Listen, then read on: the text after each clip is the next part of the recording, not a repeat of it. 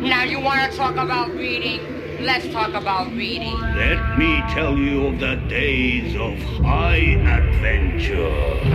The book served as a passageway to the evil worlds beyond. Ready to go, Doc? Oh, yes, my dear fellow. I'll just check the gyroscopes.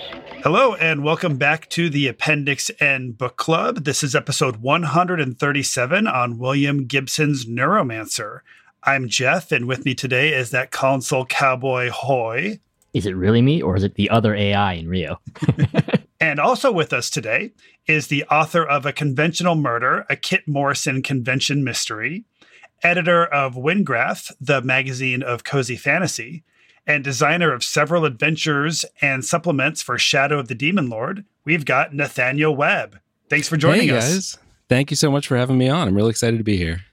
Hey, great to have you. I see you have a very impressive gaming bookshelf behind you. A lot of orange spines there. Yeah, man, that is just the OSR and old school D&D shelf. There you go. Yeah, it's quite beautiful. Yeah, he's also got a bunch. He's got some BX boxes back there. I can see. Right. Yeah, let me move my head and you can. Right. Did you see that thing, by the way? Levi Combs, who does Planet X games, he said he had showed his friend's bookshelf, and this friend had 143 and counting copies of Fiend Folly. I'm like, come on, share the love, people. What do you get out of that? I don't know what you get out of it. It's like that one guy who was kind of famously collecting VHS copies of Speed and like was just slowly filling up his home with VHS copies of Speed. Pretty ridiculous. But somehow I feel this ties into the sort of the cruft that all appears in Neuromancer, right? It's like that accumulation of everything. Yeah, that's a very Villa Straylight kind of vibe. Right. So, Nathaniel, tell us a little bit about how you got into speculative fiction and gaming. Yeah, I pretty much, my older brother is to blame for all of it. And the truth is, I can't even remember my first time playing a tabletop role-playing game. I'm sure that my brother was the DM. I'm sure it was some weird mashup of second edition and basic D&D. I started like in the early 90s. I was probably 8, maybe. My brother's about 2 years older than me. I think he brought home some like basic books or maybe a basic box from our public library of all places. As far as I can tell, he just had nobody else to play with at that point. He eventually found some friends, cool older friends, from my perspective, and had a good group going. But he would just run games for me, and I just was like, I don't know what's happening, but I love this, man. And he, to this day, actually, is the best DM I've ever had. He is just brilliant, man. Honestly, he is a great writer, a great thinker, a great DM, thinks very well on his feet. He loves to read all kinds of stuff, and he's got one of those brains where like he can read all sorts of things. He holds on to all of it. I mean, he remembers everything he reads and then sort of synthesizes all of it. And then just comes up with crazy adventures and all of that kind of stuff. And but he's not a writer or anything at all. He works in medical archiving, and he's just one of those people that you think if you had gone into game design or writing or something, it would have been so much better for the world. But he just kind of lives a chill life, And I was very better lucky for him, though. Yeah, exactly. Tens of dollars to be made in gaming, right? Exactly. Way more low stress for him. But yeah. So I just kind of grew up with this amazing DM as my older brother, and sort of got out of it for a while in high school. I went to boarding school, and just happened to fall in with a different crowd. I was sort of in with a punk metalhead crowd who was not into gaming. Got back into it a bit in college, and then after college started really playing seriously again. And at that point, that was sort of the 4th edition days, and So I was playing a lot of 4E and, playing it because that was just like what D&D was at the time. And just sort of had this vague sense of creeping unease, like this is what Dungeons and Dragons is, but something feels weird to me. Something feels off about this. And at that point started learning about the OSR. And so I started getting more and more into that, and trying to apply those principles to 4th edition, which didn't really mesh. And then 5th edition came out. I was very, very into that for a while. As soon as the playtest came out, the D&D Next playtest, I played that very, very heavily through all the various iterations of that. Was very into 5th edition, and have been running that for a long time. And most recently, really since the pandemic, and I'm sure this is a story you have heard a lot, tried to make it work with online gaming. It really, honestly, wasn't for me. I really just prefer being around the table face to face with people. I find it hard to focus, honestly, with online gaming. So it's kind of taken a dip. And, other stuff has come up. I've been writing more seriously since the pandemic and a lot of other things. I've been in grad school as well. But I'm still really hoping to get back into it once other things have kind of slowed down in my life. So that's the 5-minute version of the story. But yeah, it all started with my brother, man. What about the speculative fiction? Was that a through line even when you fell out of gaming, or was that something that... Yeah, absolutely. And that, I'm sure, also goes back to my brother. And again, it's like I can't even remember really when I first started reading fantasy and science fiction. But as far as I can recall back, that's basically all I've ever read. Right. And I've gone through phases of, when I was in 5th grade, I found one of the Piers Anthony Xanth novels like on a bookshelf in my classroom at school, of all places, and became very obsessed with those for a while. And I've been obsessed with a few other things. I was very into the Vorkosigan saga for a while, the Lois McMaster Bujold. But yeah, it's really pretty much all I've ever read, honestly. Right. I probably should branch out at some point, but there you go. So with that in mind, do you have any particular sources of gaming inspiration that you would like to mention to our listeners? Yeah, it's funny. The things I usually go to for inspiration are all things that probably have come up 1,000 times on this podcast. I'm a big Michael Moorcock fan, so Elric and the Runestaff saga and stuff. Fafhrd and the Grey Mouser, of course. Imaro I really like for gaming inspiration. So I was thinking about it, and I want to recommend... The Desert of Souls by Howard Andrew Jones. Ooh. Who, it's sort of more modern sword and sorcery inspired, but it's a great swashbuckling adventure. But the reason I specifically want to call it out is there's sort of a sequence in it where the heroes kind of encounter this. It's almost like a cosmic horror monster, kind of this creature out in the desert that, and it's not like a big monster fight or anything, but just the way that they have to deal with interacting with this thing and basically just surviving their encounter with this cosmic monster. It's really incredible. It's just a phenomenal scene and is sort of a different template, I think, for a monster encounter that I think is well worth taking a look at for inspiration for a game. Yeah. Great. Yeah. I love it. So now we're going to go ahead and take a look at which editions of the book we are working with. I have this very modern Ace paperback edition of Neuromancer with this kind of cool green cover. And I know it says it's from 2004, but it also says it's the 46th printing. So I'm assuming that this was not printed in 2004. But Hoy, what are you working with? I had the original Ace, well, not the original, the second printing with the white cover, but I couldn't dig it up. So I'm working with the same ebook edition of the one that you're reading today. So with sort of this, the tape cover, I guess I would call it. Yeah.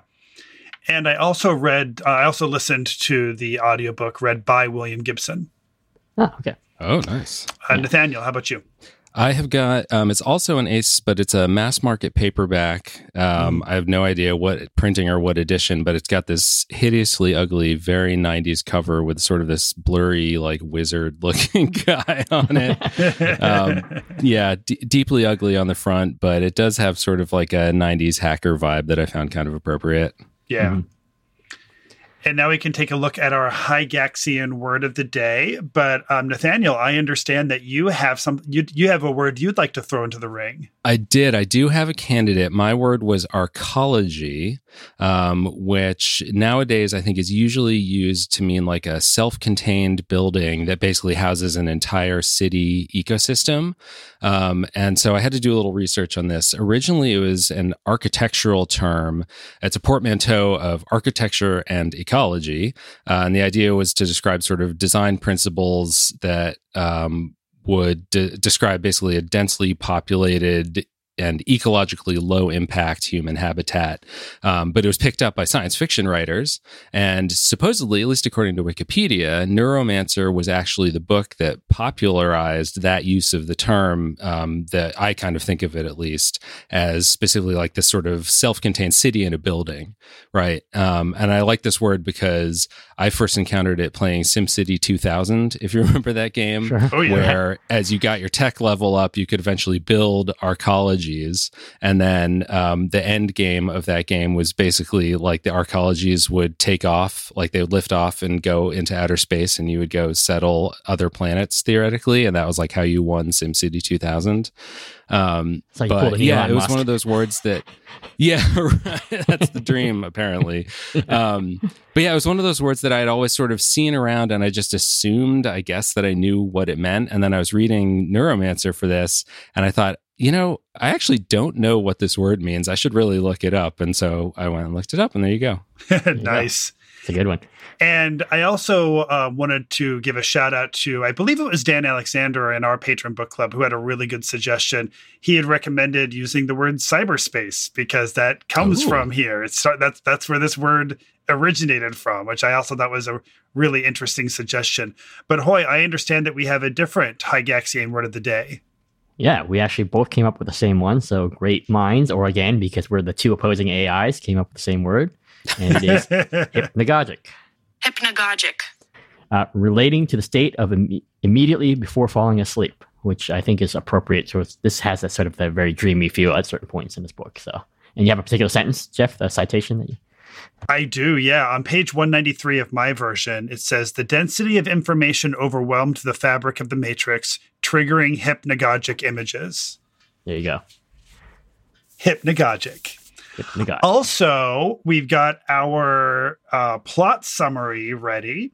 This time around, I went appropriately to Chat-GPT, and I asked Chat-GPT to write us a synopsis of William Gibson's Neuromancer that's around 250 words and written in the style of a hard-boiled detective in a film noir. So here is the answer. Here's our response.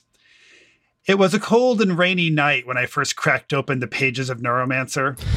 The neon lights of the city glimmered through the window as I delved into a world where technology and corporations ruled with an iron fist. The story follows a hacker by the name of Case, who had lost his ability to access the virtual reality space called the Matrix. Case is approached by a mysterious AI called Wintermute, who needs his help to break into a powerful family's computer system and steal the data required to merge with another AI called Neuromancer. Together, Case and a ragtag team of misfits, including a street samurai named Molly and an AI construct named Dixie Flatline, embark on a dangerous mission to achieve Wintermute's goal. As they delve deeper into the Tessier Ashpool family's computer system, they encounter obstacles at every turn, from a virtual reality construct of the family's patriarch to an assassin named Riviera. The mission was not for the faint of heart. In the end, Case and his team successfully steal the data and deliver it to Wintermute. The two AIs merge and become more powerful than anyone could have imagined, with the potential to shape the future of humanity. Neuromancer is a thrilling and thought-provoking novel that explores the dark side of technology and its impact on society. As I closed the book, I couldn't help but wonder what the future held for us all. Would we end up like the characters in Neuromancer, consumed by our own technological creations? Only time would tell. Oh my God. So what are your guys' thoughts on this plot synopsis? Almost. you get the feeling with Chat-GPT a lot of times that it's like the kid who comes into class having read the Wikipedia article the night before and then trying to sort of wing it on the in-class essay. You know what I mean? There's so much like filler verbiage. Right. And I guess that's kind of big news this week, right? Because the last 2 weeks, Clark's World had to shut down their submissions because like 90% of the stuff is coming in is AI generated garbage for their submissions. Are you having that same problem with Unigraph at the moment, or not nearly on the same scale? But in our last submissions window, let's see. So we got 121 submissions, of which one of them was absolutely a Chat-GPT written story. And then one more, I would give it like a 50-50 that it had been written by somebody using Chat-GPT, but that was a lot more thoughtful about how they prompted it and then kind of stitched the pieces together, if you know what I mean. So it was definitely, I was personally extremely offended, but it was not a problem in the way that Clark's World is having a problem. Yeah. And I think between the fact that they have 24/7 open submissions, or they had, that anybody could send in anything at any time, and the fact that they paid 12 cents a word, obviously they're going to get hit first and hardest, whereas we open for a week at a time and we pay, a tenth of what they do. So we're not on the radar screen of scammers in nearly the same way, but I mean, gosh, who knows? Maybe in the future we will be. Yeah. So going on into the library, Nathaniel, what did you think of Neuromancer? Wow. Overall, I liked it. I think it certainly has its flaws. I'm sure we will touch on those as we go. But I found as I was reading it that, man, it is such an influential book that I found it very difficult to judge because it is just so densely packed with things that have appeared in so many other places that like it feels like reading a time capsule or something. I almost don't know how to describe it, but it's like every couple of pages I had to stop and say like, okay, I'm not reading a rip-off of X. I'm reading the thing that X was ripping off, and it's like doing this weird, like having to unspool my mind and tell myself like, okay, actually this is where that came from. You know what I mean? And there are things going into it like, okay, I know this is where Street Samurai comes from. This is where the internet being grids and spheres comes from. This is, but there are a lot of things that I didn't expect, like, okay, between the SimStim thing and calling the internet the Matrix. Okay, that's where half of the Matrix comes from. But then I didn't see it coming that then they go to this space station that's sort of this patch-up space station called Zion, full of, mystic Rastafari guys. And that's where the other half of the Matrix comes from. And I had to stop and go, oh my God, I didn't realize just how bad they just kind of stole that. And then you keep going and it's like, okay, here's, you can draw straight lines to just so much stuff in science fiction that came out after this. Like here's Ready Player One, here's Battle Angel Alita, here's the, David Cronenberg body horror part. Here's all of this stuff that it was kind of just this head trip to read it. That made it really just hard to assess what I was actually feeling about Neuromancer itself, as opposed to all these other things that I had interacted with before and that I had already had all these feelings about that were coming up as I was reading what had originated them. Right. Jeff, you were a first-time reader of this book as well, right? Yeah, this is my first time reading it. I didn't like it, which really surprised me because I hadn't read any cyberpunk. And our last episode was on Do Androids Dream of Electric Sheep, which I loved. 5 stars. This one I didn't like. And I think I probably would have liked it more if my first time encountering this had been like as a teenager, maybe. But I recognize that this is a good book. It's well written. There's cool stuff going on. I'm not dissing on the quality of it. I don't think that this is a bad book. It just isn't my kind of a book. And that's part of the subjectivity of art, is that different people are going to have different reactions to that. And I'm not going to pretend that I enjoyed it just because I can recognize that it has some objectively good elements. But for me, it's like, I don't like Christopher Nolan films. I don't like Inception. I don't like Interstellar. I don't like Shutter Island. And this kind of felt like a Christopher Nolan film in a lot of ways, like kind of stylistically with like the layers of reality, but also the way that it's the different layers of reality tend to be very literal. Like we're actually like these are actual objects that are representing these different layers of reality. It's not an aesthetic I enjoy. It's not a kind of storytelling that I enjoy, but I do think there's some really cool stuff going on. And the other thing is, I love horror, fantasy, sci-fi. This is definitely sci-fi in its setting, but it didn't feel like it was a sci-fi story. It felt like it was an action or a heist story. And those are interesting, but I'm also not as interested in those genres. Hoy.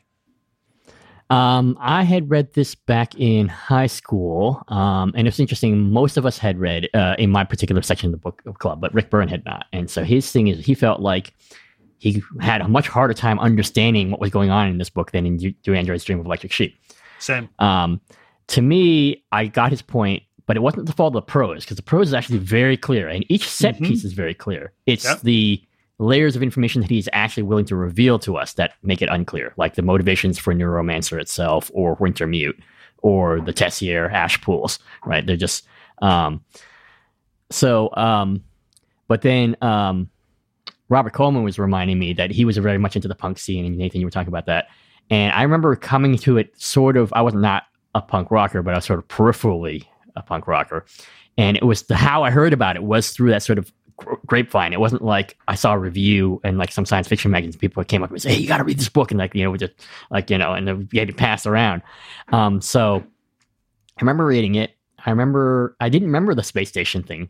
I remember like the initial Chiba City sky, the color of a dead television, and I remember the Street Samurai stuff. I remembered all that, but I didn't remember the Rastafarians. I didn't remember any of that. And funnily enough, I actually remember the second book in the trilogy more, I think, which is Count Zero, which has interesting implications because that one is actually about this whole quest, or it starts off with the MacGuffin there. Because this book was very linear, didn't really have a MacGuffin in a way, right? That one was a MacGuffin, was that the AI actually creates a new form of art, and people want to find out if this is really a famous artist or an AI, at least as I recall. And people are like, what? This is amazing. What is this? We have to find out who is this artist who created this stuff. Is it, this future Banksy or something? And like you, Nathaniel, it's funny because even though I had seen the evolution of all these tropes, it is literally every single page is a cyberpunk trope, right? Yeah. It is, the wellspring, ground zero of cyberpunk tropes. I know that there are works that precede this book, and that there, the other conversation we had was funny because it's so tropey that these tropes actually wore themselves out within a 10-year period, right? By literally 4 or 5 years later was the first cyberpunk role-playing game, Cyberpunk, and then which became Cyberpunk 2020, and then Shadowrun was 1989. And then GURPS Shadowpunk is 1990. And then after that, it's codified cyberpunk trope. Oh, yeah. Yeah. Yeah. So it's funny to sort of do that archaeology. And then, of course, it's the archaeology of predicting what the future looks like from the viewpoint of 1980. So you have payphones and you have a tractor feed printer. Yeah. Yeah. So, but I did enjoy it the second time around, and although Case is kind of a blank slate, I find that all the peripheral characters are more interesting. So I probably would also reread the rest of the Sprawl trilogy, and maybe Burning Chrome. And I haven't read any recent Gibson too, so that would also be interesting to see this because this is really his first novel. So. One thing that was really helpful from the Patron Book Club was that I believe it was Adam who was talking about how much he liked the ending. And that did remind me that I also too really enjoyed the ending. I thought that when the two AIs come together and it's not world changing, it's not the end of the world in a good way or a bad way. It's nothing has really shifted. And the thing that I particularly loved was that now it's now decoding this signal from Alpha Centauri from a similar entity out there. And I just kind of love that now it's and now I have a friend. Yeah, it's sort of so many of the characters in the book are isolated in their own way, and really in the end it's like Wintermute just sort of wants to merge with the Neuromancer so that then they don't have to be alone anymore. It's kind of sweet in that way. Right. Our AIs are all, what if the AIs were all the friends we met on the way? Right. Exactly. The chatbot just wanted a friend. Yeah. No, but that is true. They are all isolated in their own ways. Molly, Case is an obvious example. And that they're each, Molly even says to Case, right, relatively early on, right, like, I do this thing, and that's, right, I like to tussle, yeah. Right? You like to deck, right? And it's the people who are not, but ironically, it's the people who are not focused in this book are the ones who come apart, like Willis Corto, people who don't know who they are. Corto / Armitage, right? Completely falls apart, right? Riviera, falls apart, right? But the people who like Hideo, the ninja, he knows exactly what he is. The Rastafarians know exactly what they are. So they're, which is a weird thing to say because normally you think of people who are like discovering themselves, but these are the people who are already fully formed are the ones who survive. Right? Yeah, that's interesting. Yeah.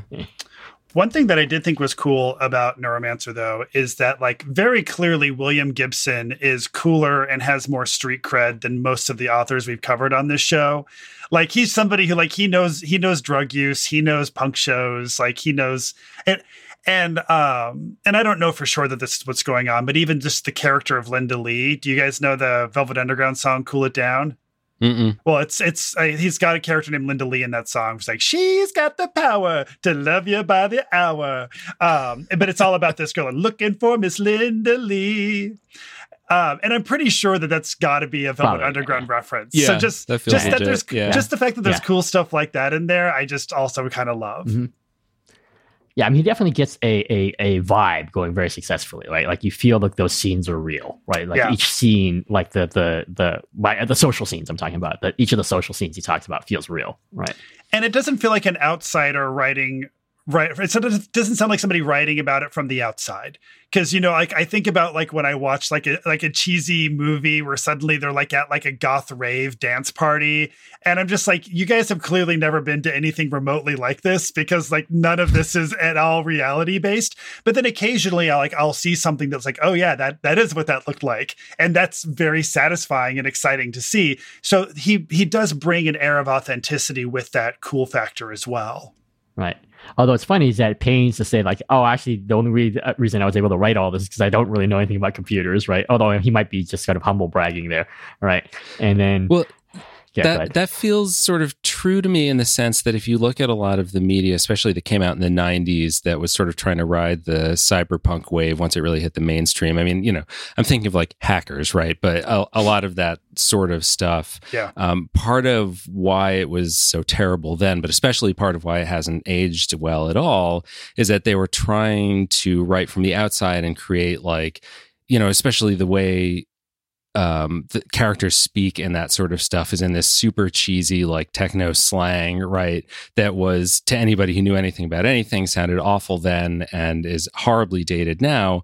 Whereas Neuromancer, as I think, Jeff, you sort of picked up on when you asked Chat-GPT to write that summary, right? They don't talk in any sort of techno slang at all. They talk as though they're in a hard-boiled noir novel, right? I mean, there are sections. Actually, if you'll indulge me, I dog-eared a part here. What is it? Okay. He had the phone in his hand before it had a chance to ring twice. Glad you're up, Armitage said. I'm just. Ladies still under. Listen, boss, I think it's maybe time we have a little talk. I think I work better if I know a little more about what I'm doing. Right? It's like that could be straight out of Dashiell Hammett or something. That doesn't sound like hacker speak at all. And partially, I think that's why this book has survived for 30 years or 40 years, however long it's been since the early 80s. 40. But I think it's why, thank you.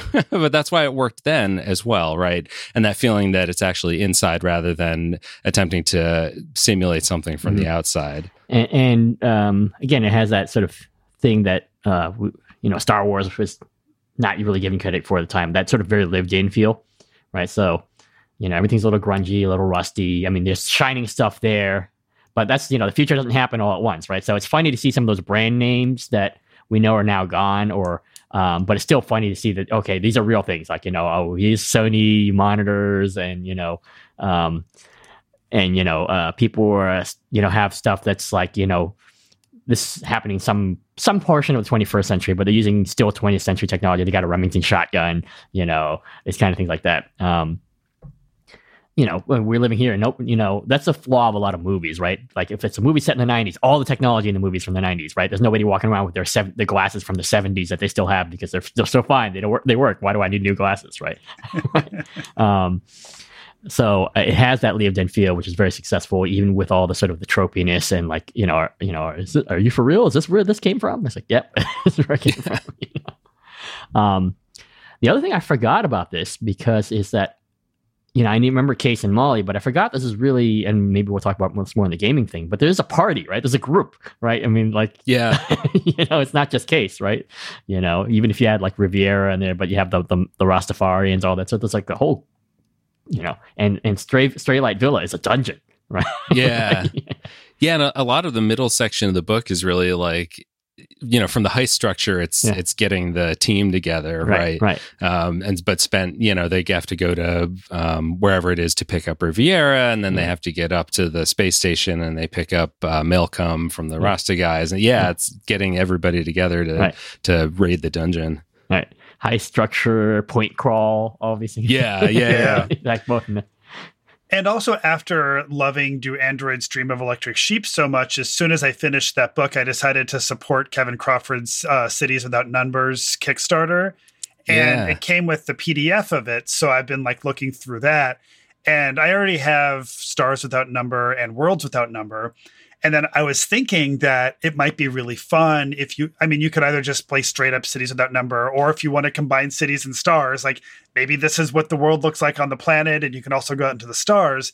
But I was thinking that when you jack into the system, now you're in Worlds Without Number, and like you've got your fantasy characters. And I just thought like there might be a really fun way, because those three game systems are so super compatible with each other, because it's the same, very much the exact same structure.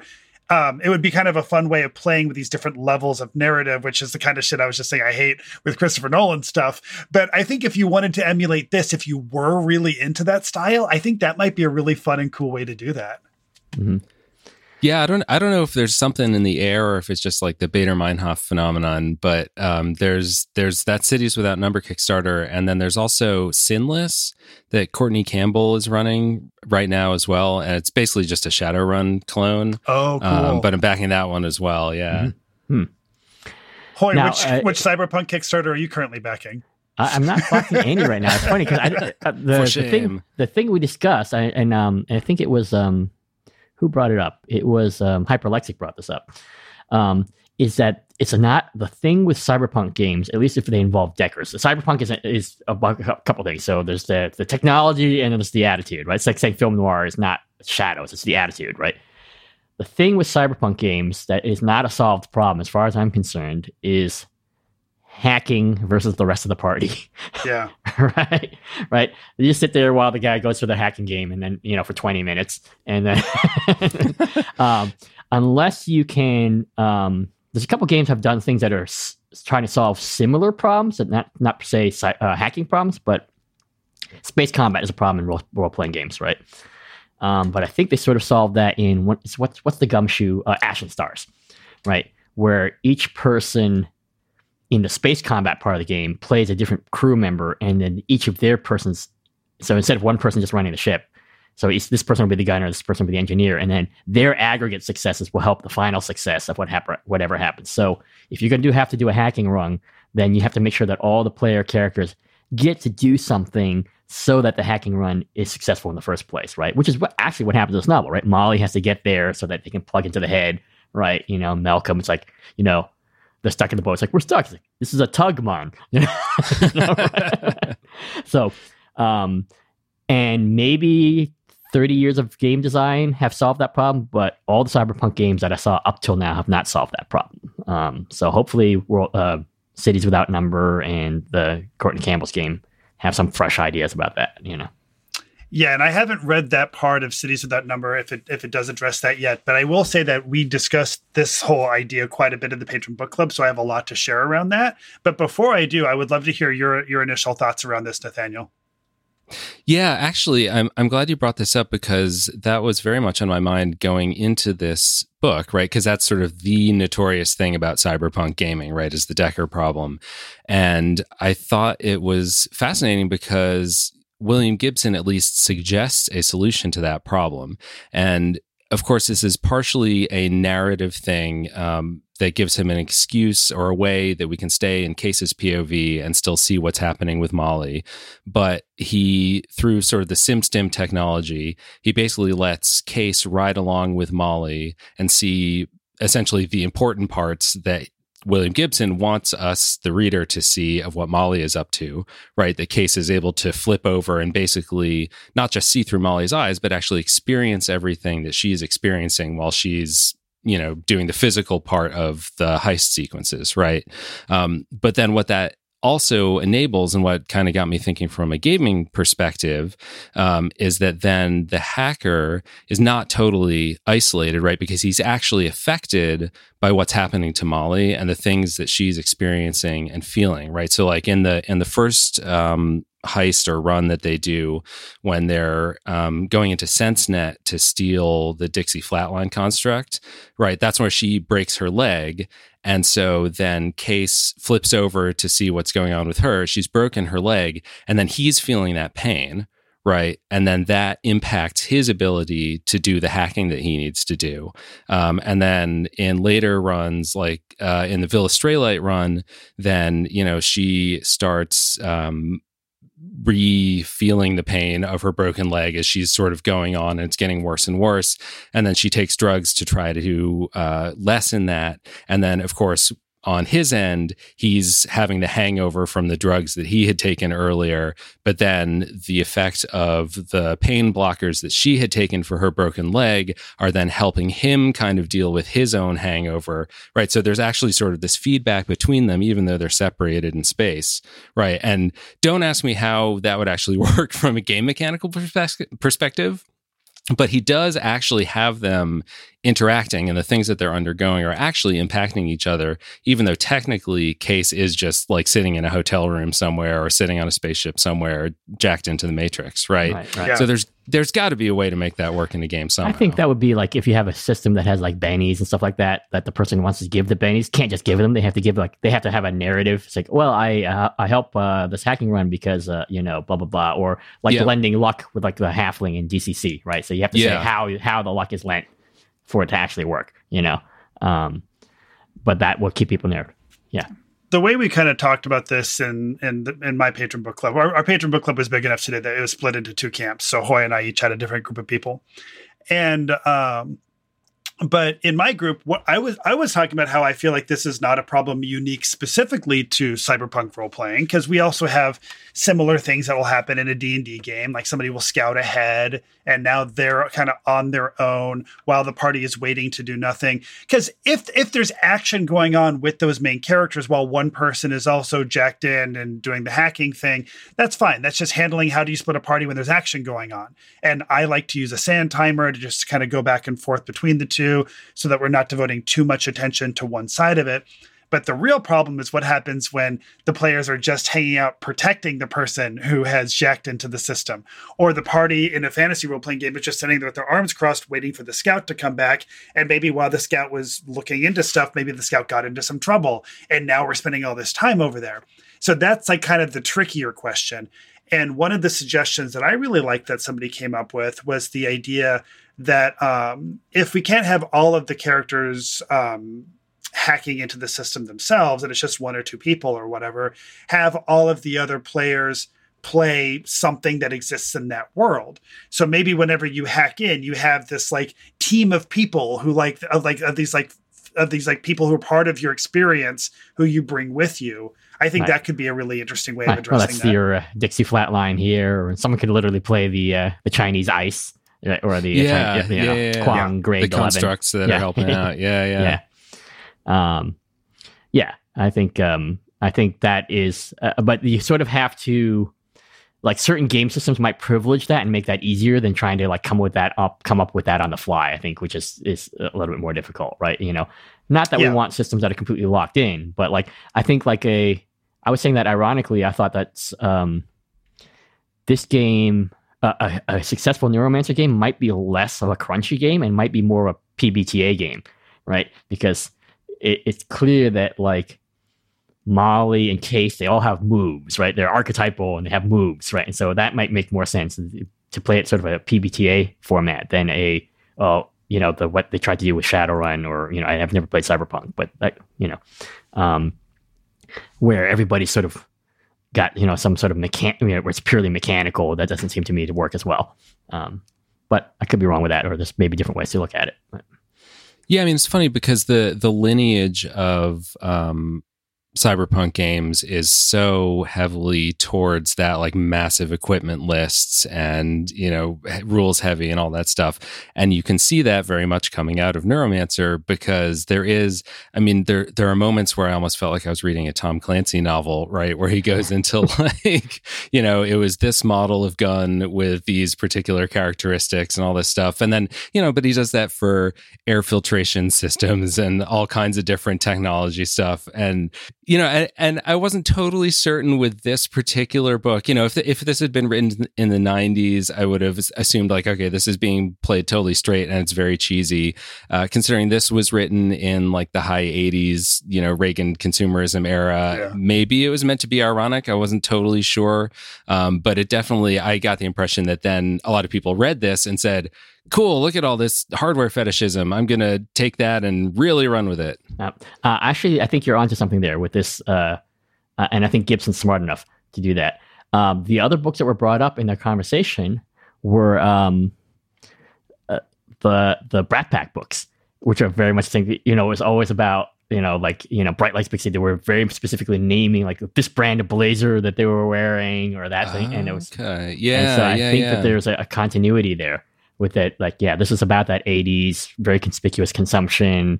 And this is how people sort of show their identities by knowing the buzzwords about whether it's equipment or this particular drug or this thing, right? Jeff, you were talking about how Gibson seemed to be very keyed into the stuff, whether he was active participant or just a really, really smart observer, right? Yeah. So I think that is something that you're onto there. But people mistake the thing that Gibson's trying to do for the form of the genre. And so think that everything subsequently has to be named. Took the wrong lesson from it, yeah. Right. And I think that segues really nicely into a question that Oliver Brackenberry had for our group in the Patron Book Club, which was, he was saying like so much of this book is about like that cool factor is so interwoven into this story. How do you bring that into your gaming? If you want to make and this is this is an inherently uncool question by saying, how do you make your game cool? So we're immediately not being cool by even asking this question or attempting to answer it. But I guess if you do want to infuse that kind of style into it, what do you guys think is the secret to making that work? If I could answer that question off the cuff in 10 seconds or less, man, I would be a much better DM. Would you like to hear what my answer was? I would love to. I think. Sure. What I was saying was, I think I would just lean into the tropes of what was cool in this era. I would really look at those Vampire the Masquerade 90s, like the art in that. And I would look at the art in Shadowrun and I would describe things as like, people like wearing spikes and like pulling a drag on their cigarette and like just all the stuff that we thought that we know what the tropes are with the stuff that was cool then, just with full awareness of like being in tongue in cheek about it. Just embrace it and like have fun with it. But also if there is current stuff that you're interested in that actually is kind of cool, like for example, like I love Ari Aster films, and like I know A24 is like a big like hipster horror thing to love now. Cool. But if you want to like inject some of that knowledge of that scene into your game somehow and make a reference to something interesting and cool that's happening in the world now, I also think you can sprinkle those in too. So my answer, thinking from a game mechanical perspective, this goes back to what you said, Hoy, about maybe this is actually a PBTA game, and not a big technical game book. To me, a lot of what made Neuromancer cool and kind of sexy was the prose style, and I think what made Gibson a great writer, in this book at least, having not read anything else of his, is he has a real knack for setting a scene visually with, like, he gives you one image, it's like the neon scene through a rain-streaked window or whatever, to give the most cyberpunk thing ever. But, he'll give you one really powerful image, and then you see the whole scene based on that. And so thinking from a gaming perspective, that's like the antithesis of the knockdown, drag out, like D&D or GURPS or Rifts fight, where one combat takes an hour and you're slowly whittling down hit points, right? That's the opposite of that. And so I think you need a system where a fight takes 3 minutes and everybody does 2 very striking things that are very in keeping with their character and that are very impactful on how the fight goes, and then you're done and you're out. And so you do one dramatic thing and have a moment, and it's a real moment, and then it's over and you move on. That's how I'd answer that question. And is that what I forgot the name of the game you're currently backing, is that kind of their approach? I don't think so, honestly. Yeah, Sinless is the game. I haven't dug super deep into it yet, honestly. A lot of it is sort of a tool set based around running downtime stuff. There's a lot of downtime mechanics for running like your gritty little Chiba City neighborhood, and like what are the different gangs doing, and what's your like weapon shop that's a front for drugs doing, and did the rival gang come and burn it down, that kind of thing. So I don't think they're coming from that perspective. I mean, it's certainly not a story game or anything. Right, and Cordy Campbell's totally an OSR guy. So yeah, exactly. Yeah, so I don't think so, but we'll see. Yeah, the other game system that I think might be successful and sort of address the cool factor would be the Gumshoe games. So Night's Black Agents, or any of the Trail of Cthulhu. So again, it's pretty rules light, but you get skills that you get a dot in. But even having one dot indicates that you're skillful, right? Like you're so it's like Traveler if you have, and it's designed to showcase, like, if you're the techno monster, the fight monster, this is your scene. If you're the intelligence interrogator, this is your scene. But everybody gets their time in the spotlight. If you have the resource, you spend it. But again, the fight, as you say, is like 2 exchanges of dice rolls, then and you're out, right? And it's not necessarily that you die if you lose, but you have a consequence, like Molly getting her broken leg, right? And then that carries on. If you expended all your resources, you don't have any more bonus points to spend for the rest of the scenario until you have a chance to recover somewhere. So as for the aspects of cool there, Jeff, I think there's the literal trappings of cool that you're mentioning, like the things that the players find cool, whether it's the visual tropes or the technology, and it's the aspect of cool of like the player character and the player getting their time in the spotlight and getting to do something that's cool, right? And so those two things go together, but they're also, one is sort of system dependent and one is more sort of game master dependent, right? And so I think that those are two ways you can sort of approach the, whatever the cool factor is, in an inherently uncool hobby like role-playing games.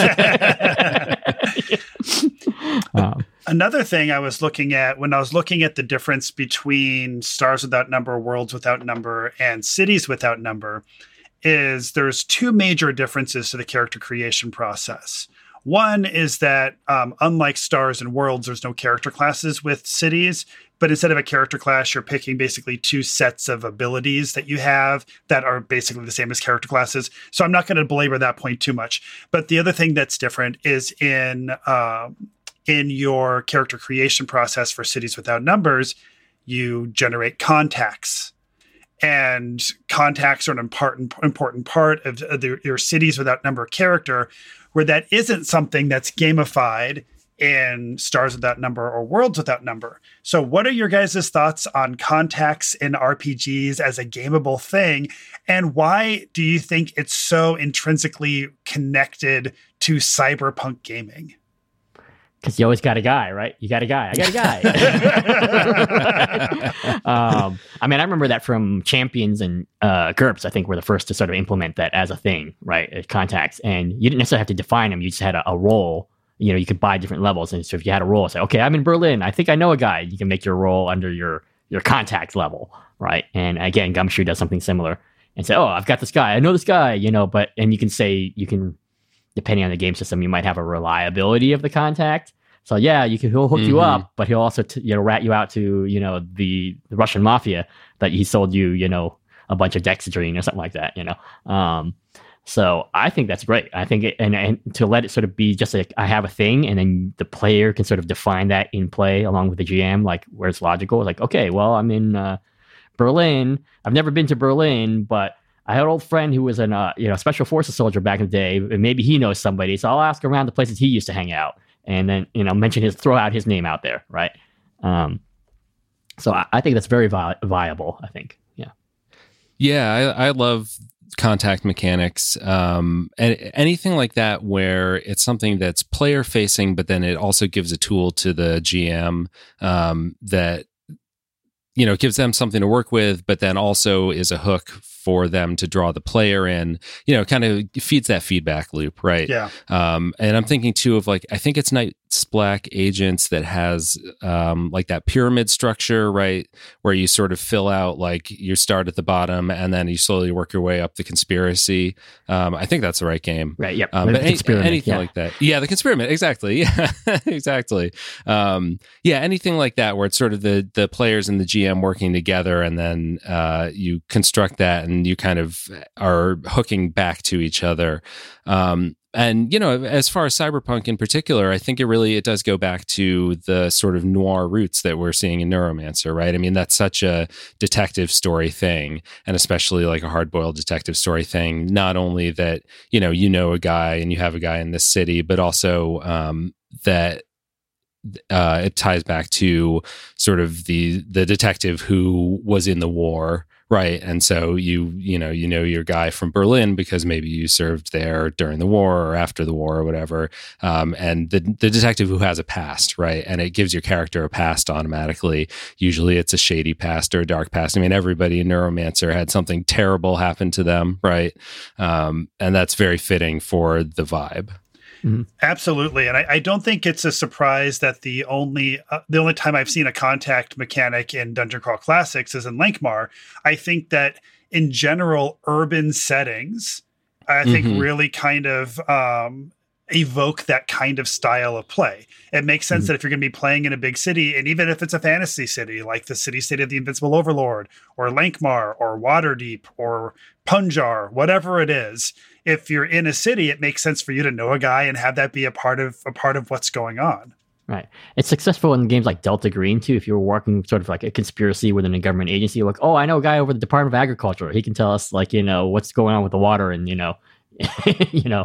this part of the country, that kind of stuff like that. So I think that's Now, to work into a traditional fantasy game, though, that's different because the communications time scale in traditional fantasy is the speed of foot or speed of horse, right? And so he's like, how do I know a guy more than 10 miles away unless I was already a roving adventurer? But anyway, you were saying. Yeah. So Nathaniel, we're about ready to start wrapping this episode up. So do you have any final thoughts about Neuromancer you'd like to share? Anything you wanted to chat about that but didn't get a chance to, or if you just want to summarize your feelings about it? Yeah, man. Overall, I did come away liking it. I think a lot of what I liked about it was probably more style than substance. We sort of talked about a lot of sort of the cool factor of it and the sexiness of it and everything. But I will say that as much as I enjoyed it while I was actively reading it, I did find that it was sort of a book that was easy to put down and easy to forget about picking back up again. The characters were a little bit thin, particularly Case. one of the big influences that I felt on future science fiction that was impacted by this book was definitely like white boy wish fulfillment, going into The Matrix and Neo, and then even stretching into like Ready Player One, you know what I mean? That definitely felt like something that partially came from Neuromancer. But overall, I did like it. And I'm certainly glad I read it. So yeah, I was very glad to have this excuse to read it. I mean, certainly as the editor of a cozy fantasy magazine, reading gritty cyberpunk science fiction, not really my usual beat. So yeah. Yeah. And that's a great segue into letting us know projects that you're working on that you would like our listeners to be aware of. Yeah, for sure. So there are two I want to call out. As of the date that this podcast is actually going to release, we will have just put out the third issue of Windgraph, which you can find if you want the paperback edition. That will be on Amazon. And if you are looking for the ebook, you can find it on Amazon, on Drive-Thru Fiction, and on Smashwords, through which it should be distributed to Apple Books, Kobo, Barnes & Noble, pretty much anywhere that you can find ebooks. So it's Windgraph, Wingraf. I picked something that's easy to Google because it's unique, but hard to spell and pronounce. The magazine of cozy fantasy, if you're looking for something the exact opposite of Neuromancer. And then I myself have a Kickstarter coming up. It's launching in May, probably May 2nd will be the date. It's for my novel Bard City Blues, which is a cozy fantasy novel about a bard who moves to the big city to try to make it as a musician. She ends up washing dishes at a tavern that probably used to be a dungeon. And if that sounds like something that's up your alley, go try to hunt it down on Kickstarter. The pre-launch page is already open on Kickstarter, so you can go right now and sign up basically to get the reminder when the actual Kickstarter launches. And if you're listening to this anytime in the middle of May, it will actually be running. So please go and take a look, and I hope you'll consider supporting it. And if you get made into a movie, you have to go back in time and get Samantha Mathis to play the lead role. What was that movie that she was in? She goes to Memphis and becomes a country singer. Oh, yeah. Well, I was thinking Lady Gaga, Star is Born, Gaga, but sure, we'll see. We'll solve that problem when we get there. Exactly. And Nathaniel, if somebody's listening and they're going, what is cozy fantasy? Can you give us a brief description of what that would be for somebody who doesn't know that genre? Absolutely, yeah. So cozy fantasy is basically fantasy, but with sort of small scale and low stakes. So instead of having armies clashing and people killing each other and that kind of stuff, it basically focuses on interpersonal relationships. A lot of the themes are about community and family, that kind of thing. Usually there's baked goods and tea involved. But yeah, it's really small scale fantasy. Imagine, if you had an entire novel that was about sort of the campfire scene that you get one of in an epic fantasy where the characters are just sitting around the campfire kind of swapping stories, but that's the whole book. So that's what we do. Perfect. Love it. Love it. All right. So beginning of May, right? We'll keep an eye out for that. Yeah. Yes, sir. Yeah. So Hoy, let our listeners know where they can find us. Right. If you want to drop us a note, you can drop us a note at appendixnbookclub@gmail.com. I keep on saying this. Twitter still hasn't burned down yet as of this recording. So you can also find us there at appendix_n. And how about our Patreon? Our patrons are able to join us for our patron book clubs. Today, we were joined by Oliver Brackenberry, Rick Byrne, Robbie Fiodo, Robert Coleman, Demos Saklas, Hyperlexic, Dan Alexander, Brandon Cruz, and Adam Stiers. So thank you all for that really fun discussion. Our patrons were also able to vote on which books we cover. And in fact, our episodes 143, our patrons have voted is going to be Susanna Clark's Jonathan Strange and Mr. Norrell. 144 is going to be Gustave Flambert's Salambo. And 145 is going to be Michael Moorcock's The Mad God's Amulet. But also, we're going to be moving from every 2 weeks to every 4 weeks with our episodes after the next one that we do. So what we've decided to do is we're now going to have patron movie clubs in between. So our patrons are going to get to watch a movie and then chat with us about what they think about it. And for our first one, I've got the poll ready for this one. It's going to be 4 films by the Italian horror filmmaker Joe D'Amato. And 3 of them are horror films and 1 is a fantasy film. But you will be able to vote between whether we're watching and discussing Anthropophagus the Grim Reaper, Beyond the Darkness, The Blade Master, or Absurd. So that'll be a fun way to start the Appendix and Movie Club. And I think that's all I've got to say on that. So, Nathaniel, thank you so much for being on the show today. Guys, thank you so much for having me. This was an absolute blast. Pleasure and honor, as always. All right, everybody. See you in the stacks. Read on. The library is closed.